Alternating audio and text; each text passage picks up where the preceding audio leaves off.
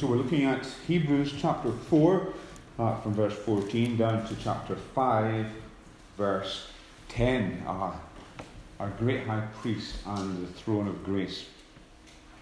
When Martin Luther was commenting on this passage that we were going to be looking at, he said about this passage, first the apostle terrifies us, then he comforts us. There is the terror of the passage that we read before, which I suppose involves the terror of thinking that one could fail to enter into the rest of God. And also the verse which we were studying last time in regard to the Word of God being sharper than a two-edged sword and exposing the thoughts and attitudes of the heart. There is a terror attached to that. To the extent that we understand how sinful we are, it's an awful thought to think that our innermost thoughts are open to God.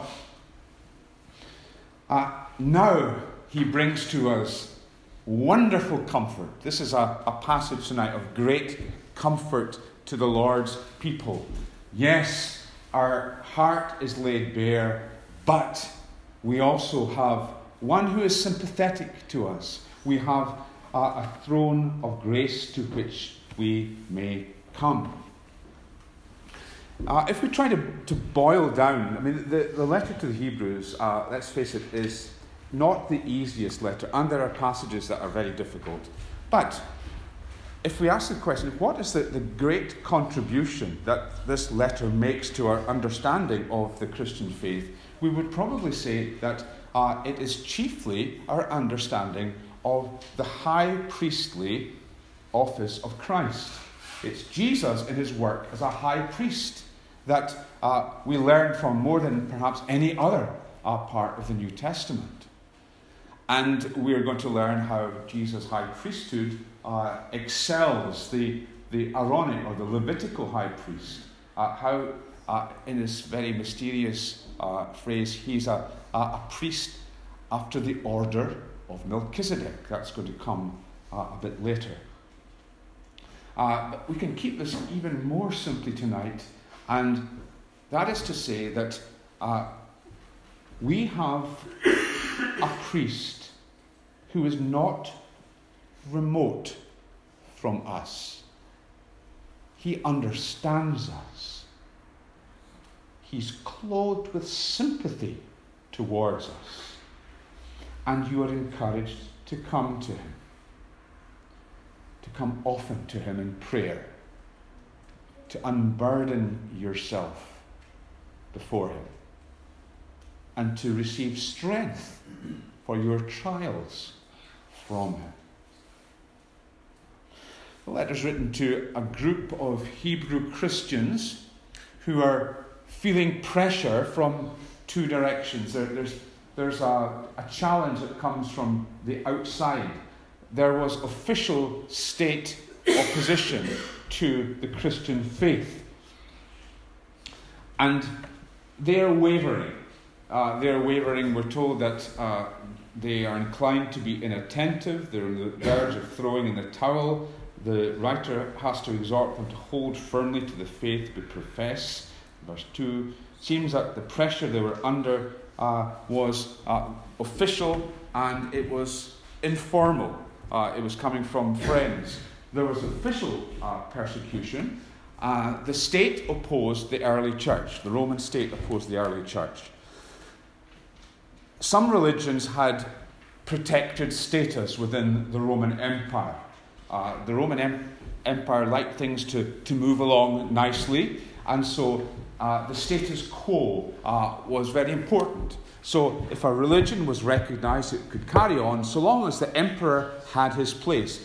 They weren't keen on additions to the number of recognized religions. And so the Jewish faith had recognition, but the Christians did not. And there is documented evidence of a whole range of state-sponsored persecution.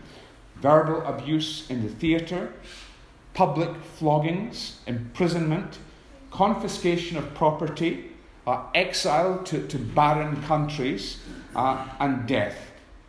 Many of the Hebrew Christians wondered if they could stand up under such opposition. And then there was the pull from their old religion.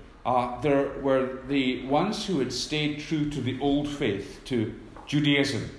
And they were remarking on the absence of these outward trappings of religion. High priest with all his dress. The temple in Jerusalem, sacrifices and so on. And we have the response of the writer. We have a great high priest. We have one. Unseen in the heavens. Now, in our own day, Christians feel pressure in those same areas. Increasingly, in society, there is official opposition to Christianity. Whereas in the past, the establishment respected Christianity, and Christianity had a privileged position in the country, things have changed very, very radically from that old situation. People can lose their jobs because of Christian principle. A few examples from recent times. A Christian judge who passed the opinion that a child being put up for adoption would be better off in a home where the parents were of the opposite sex, lost his job for being forthright. A few years ago, there was the case of the nurse who was disciplined for praying with a patient.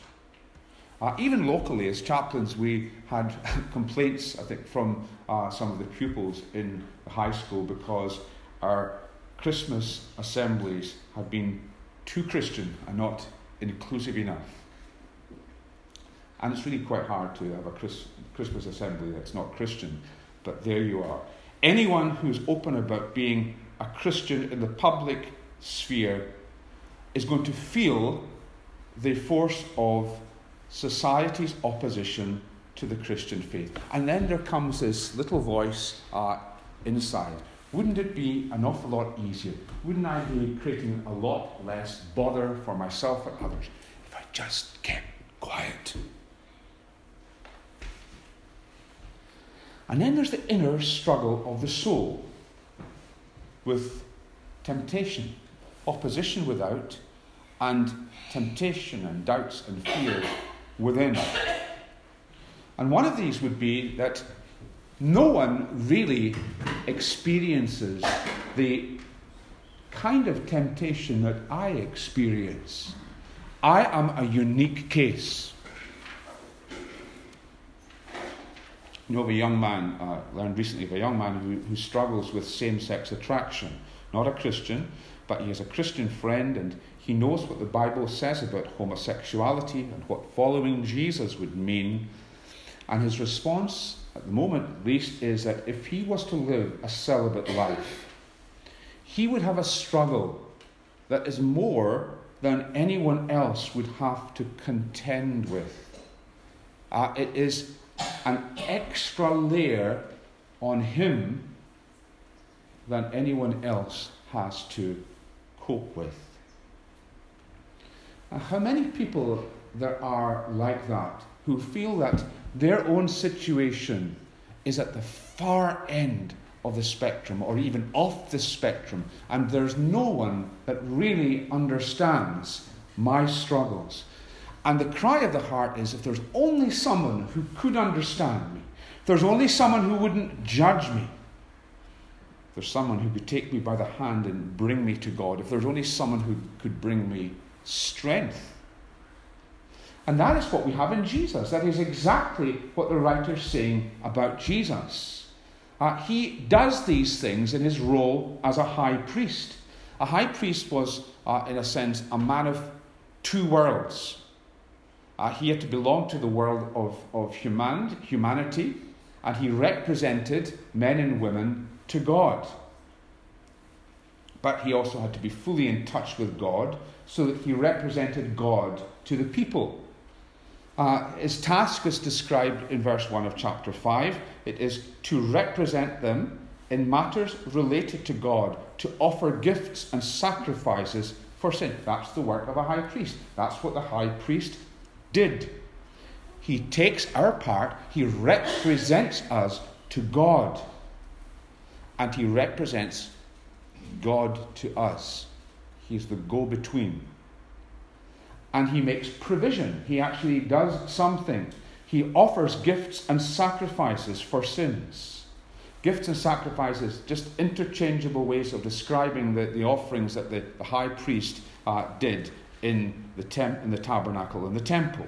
And specifically, they're for sins. It's above all the problem of human sinfulness that the priest is there to deal with. The problem of being reconciled with a holy God, that we have offended by our sinfulness. And the big day in the life of the high priest, the day that expressed his work, was the Day of Atonement. And on the Day of Atonement, there was a sacrifice that was made for the sin of the high priest himself, and one made for the people.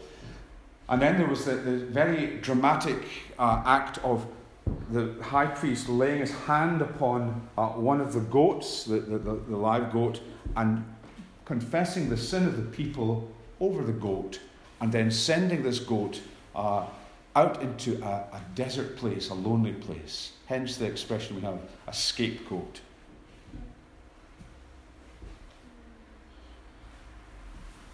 And in Jesus, we have a high priest who is both sympathetic to our situation and powerful to help us. We should not be afraid of coming to Jesus. We should not be slow in coming to Jesus. He's willing to help us. He invites us to come. His word is inviting us tonight to come to him with confidence. And that's the wonderful comfort that there is in this message. We have one who is powerful and sympathetic, and we may approach him in confidence. Now, the arguments that are put forward for us doing this, for us having courage to come to Jesus, confessing our sins and asking for strength, the arguments are intertwined in the two sections. There's a section divided by the chapter heading, the end of chapter 4, and then into chapter 5, down to verse 10. And we're going to bring them together. First of all, looking at the sheer greatness of Jesus, because he is the high priest who is God. And then we're going to look at the fact that Jesus is supremely qualified. In chapter 5, the writer is pointing to the qualifications that a high priest had in Israel. And he's saying, well, Jesus is supremely qualified. Qualifications were that he had to be appointed by God, and he had to be sympathetic.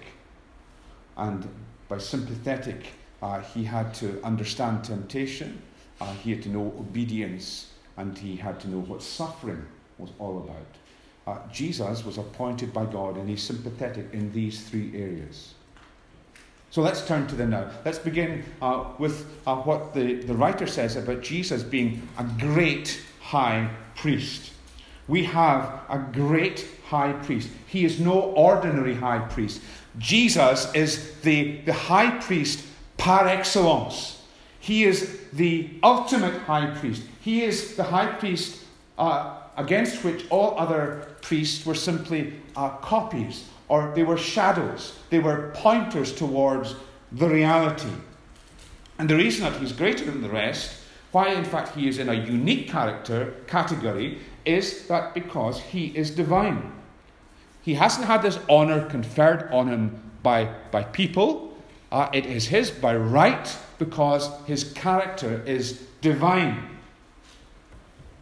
And that is expressed by the fact that he has gone through the heavens. We have a high priest, a great high priest, who has gone through the heavens, Jesus, the Son of God. A glorious thought. Jesus, as the Son of God, has gone through the heavens. Now, in the tabernacle and the temple, the architecture was really interesting, because it was, in a way, expressive of this. So you had the courtyard where the people were, and then you had the tent of meeting where the priest could go. Any of the priests could go to make the sacrifice. and you had the table and the lampstand and the tent of meeting. But then you had the Holy of Holies, which was only entered once a year on the Day of Atonement by the high priest after the shedding of blood. And there we had the Ark of the Covenant. And the Ark of the Covenant was this box in which was contained the law, the 10 Commandments. And the cover was referred to as the mercy seat. So you have the law in a box, you have this mercy seat, and you have the cherubim on either side facing down, overarching the box and facing down. So here's a seat. Who's sitting on the seat? Well, God, in a kind of pictorial way, is sitting on the seat. He's enthroned between the cherubim. Here is a very potent picture of the presence of God. And as he looks down, he sees a reminder of the law, and the law as broken, a law that was broken by every individual who has ever lived. And when the blood from sacrifice is taken in and is sprinkled on the mercy seat, God looks down and sees no longer a broken law, but he sees atonement. He sees a reminder of a life forfeited, a life taken. The penalty of sin has been discharged, and God no longer looks on our offence, but is satisfied. All that's represented here. And Jesus has gone through the heavens. On earth, he ascended up in the cloud. He was hidden from view of the disciples when he left us. The Jews sometimes spoke of heavens in this way, and when they spoke of heavens, or the three heavens, they spoke first of all of the heaven of sky and of the starry firmament, the heaven of the angels, and then the highest heavens, meaning the presence of God. Jesus has passed through every heaven that can be, and is now seated at the right hand of God. Jesus has gone through the heavens, the Son of God. Hence his greatness. Jesus is uniquely qualified as a high priest because he is God and man. He is both Son of Mary and Son of God. He alone is qualified to bridge the gap between sinful man and his holy Creator. He's one with God. He who is God has come to our aid in the flesh, so that as our fellow man he might take our place on the cross, and then by his resurrection, ascension, and glorification, open up the place for us to be in the presence of God himself. He is the forerunner of all who will be raised from the dead. He's a great high priest because he is God. That's the first thing that the writer says about Jesus as our high priest. He is supremely and uniquely fitted to us because he's divine. Now, does that therefore mean that we can't relate to him because we're humans and our priest is divine? No, he is supremely qualified to act for us. And the writer mentions, actually, there are basically two qualifications that he speaks of that the high priest needed to meet in order to be that high priest. They were, he needed to be chosen by the people, and he was taken from amongst the people and had to be sympathetic. Chapter 5, verse 1, every high priest is selected from among men and is appointed to represent them. Verse 4, no one takes his honour upon himself, he must be called by God. Let's take the second one first. He must be called by God. A high priest must be called by God. Now, in the Old Testament, there are examples of some people who did take the office on themselves and were judged. So, in the time of Moses, when Aaron was high priest, you had a rebellion against him led by Korah, Dathan, and Abiram. And they rejected the priestly authority of Moses and Aaron. And then there was King Uzziah, who went into the temple to make an offering, and he was struck with leprosy because he was not appointed, and he took it upon himself to do that which wasn't his place to do. It's interesting, and we were mentioning this in the prayer meeting tonight, that in the time of Jesus, the high priesthood was quite corrupt, and there was this self-appointed network. There was a nepotism going on in the high priesthood. Caiaphas was officially the high priest. He was the son-in-law of Annas, he was of the Levitical line, but he'd been deposed by the Romans, but he managed to get his son-in-law, Caiaphas, appointed. And not only his son-in-law, but also other members of the family were appointed in priestly roles in Jerusalem at the time of our Lord. And in contrast to the present-day corruption of the high priesthood, Jesus is appointed by God. And it was at Jesus' baptism that in the hearing of all, Jesus is appointed as our go-between. And so a writer quotes Psalm 2, which is echoed in the words of God at the Jordan when Jesus is baptized. "You are my son, today I have become your father." This was Jesus' ordination, his anointing to the work of a great high priest. He was going to bear the sin of the people. He was going to be our intermediary. Now the point is, Jesus didn't take the honor on himself. He is appointed by the Father.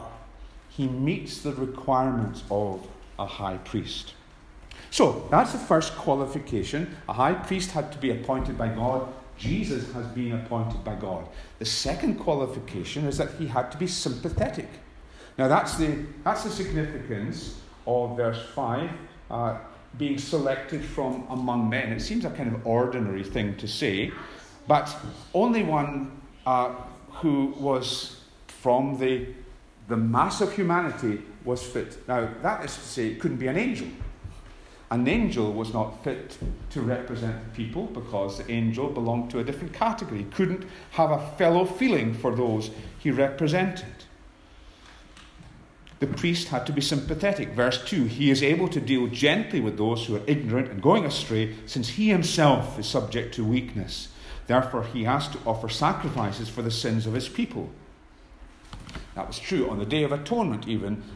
There's a very visible acknowledgement that the priest's a sinner, because the priest has to make sacrifice for himself first before he can go and make sacrifice for the people. But Jesus, our high priest, is without sin. Does that mean, therefore, that he is less sympathetic? Does it mean that when we pray to God, we don't meet with understanding because God is just too remote from our broken situation? No, not at all. And the writer says that Jesus, although he's sinless, is sympathetic, has points of contact with us that make it easy for us to come to him. And these are 3 points of contact. First of all, Jesus knows what it is to struggle with sin. Jesus knows what it is to struggle with sin. Back in chapter 4, verse 15, "For we do not have a high priest who is unable to sympathize with our weaknesses, but we have one who has been tempted in every way, just as we are, yet was without sin." Similarity, difference.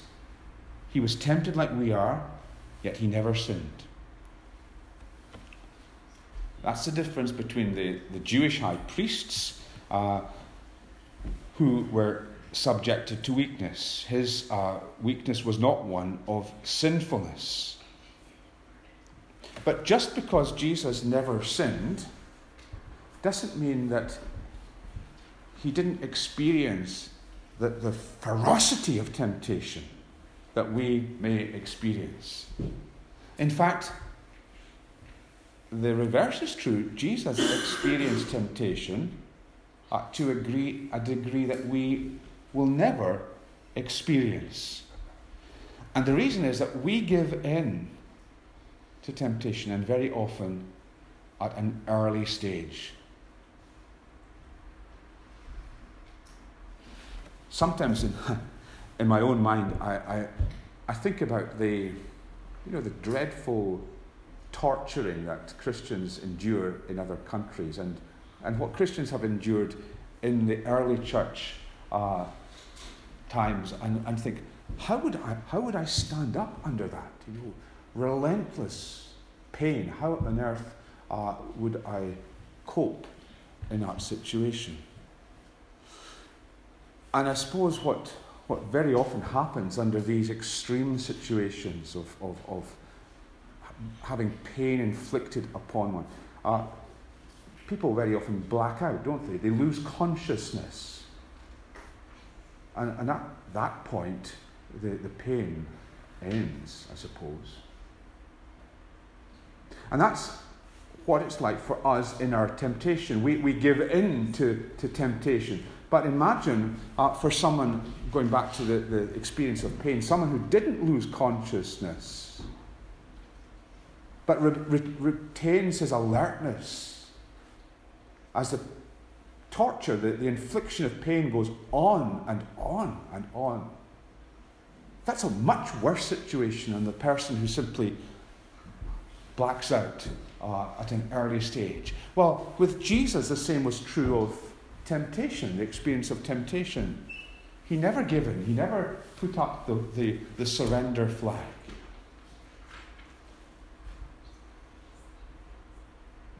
We've seen it in relation to the relentless temptation to be pulled away from going to the cross. Very recently, studying in the morning, the temptation in the wilderness. Satan comes to Jesus when he's weakened after a 40-day period of fasting. Satan springs up with the temptation to rely on his own resources, to whip up a following, to have a kingdom without going to the cross. On and on and on. Jesus emerges victorious. Same temptation comes back in different guises. Remember when Jesus has told the disciples that he's going to Jerusalem to be killed, and Peter speaks up, "Never, never. And anyone else who will abandon you, but I won't abandon you." And remember Jesus' response, and it sounds harsh to our ears, "Get behind me, Satan." Jesus is recognizing in Peter's words the very voice of Satan. Satan saying to him, "Look, even your friends don't understand why you would want to lay down your life. There are your friends saying they will stand with you. They won't abandon you. You don't need to go down that particular route. Save your skin." And then at the very end, it continues right to Jesus' last dying gasps from the cross. The taunting voices that are hurled at him from below the foot of the cross. "If you are the Son of God, come down from the cross." See, there's a different way to gain the faith of people. Don't die on the cross. Come down from the cross. We'll believe you. No one experienced temptation like this man. And because that is so, you have someone who is completely sympathetic, who understands how you're feeling when you feel under the cosh in terms of temptation. Jesus knows what it is to struggle with temptation. Jesus knows what it is to submit to God's will. Look at verse 7. During the days of Jesus' life on earth, he offered up prayers and petitions with loud cries and tears to the one who could save him from death. and who was heard because of his reverent submission. What's this talking about? Where are we here? It's Gethsemane, isn't it? Almost certainly this is what the writer has in mind. Jesus' prayer of anguish in Gethsemane. What is Jesus praying for? Father, if it be possible, let this cup pass from me, yet not my will, but yours be done. Jesus is praying that if there is any other way to save sinners, rather than go into the darkness of becoming sin and bearing punishment for sin, if there's any other way, Lord, Father, give me that way. And the answer? No. There is no other way. Jesus learned what it is to submit to the Father's will. And there are many of us, and if not all of us in church tonight, who know in some realm or other what it is to accept God's no to our prayer. Lord, give me this job. Lord, heal my marriage. Back to the early example. Lord, affirm for me this same-sex attraction that I feel.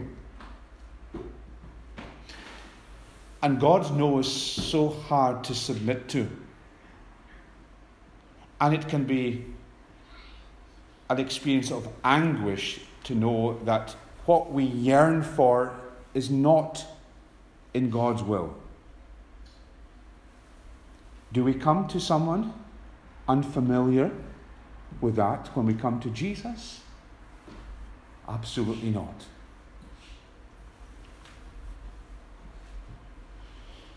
Jesus knows what it is to struggle with sin. Jesus knows what it is to submit to his Father's will.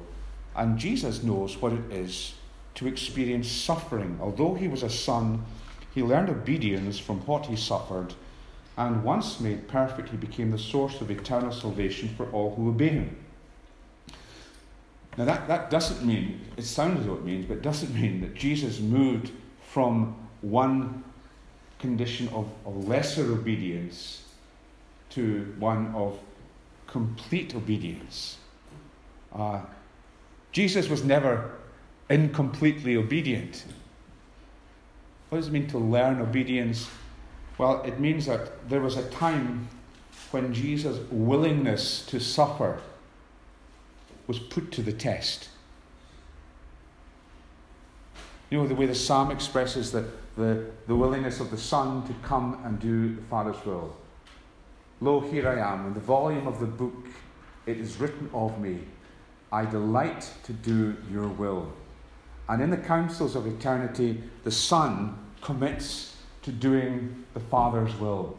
And in history, in time, that willingness is put to the test.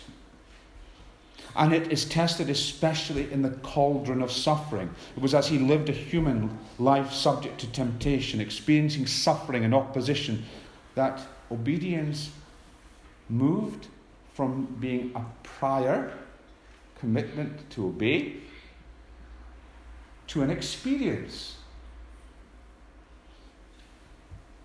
Jesus had not only to take human flesh like Adam, he had to be tested like Adam and to overcome, unlike Adam. And his obedience was perfected for us in the arena of suffering.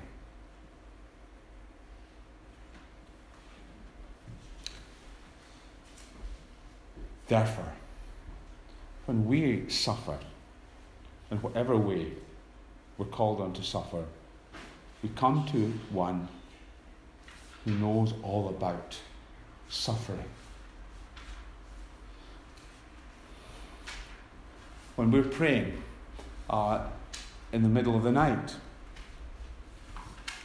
because we can't get to sleep, because we're racked with pain, because we've got some worry or concern, we come to one who understands. We come to a priest, to Jesus, who is sympathetic. And that's ultimately the message for each one of us tonight. Don't be slow in coming to Jesus. Don't be misled into thinking that your situation is so unique that Jesus could not understand. Your situation is not unique. And you will find a welcome, understanding, forgiveness, and grace to help you in your time of need. It's so wonderful to think of this in terms of the scope of redemption story. We were in Exodus some months back, and thinking of the time when God comes to Mount Sinai and Moses is to meet with him alone, and God gives all of the instructions to Moses. Cordon off the mountain. Don't let anyone near.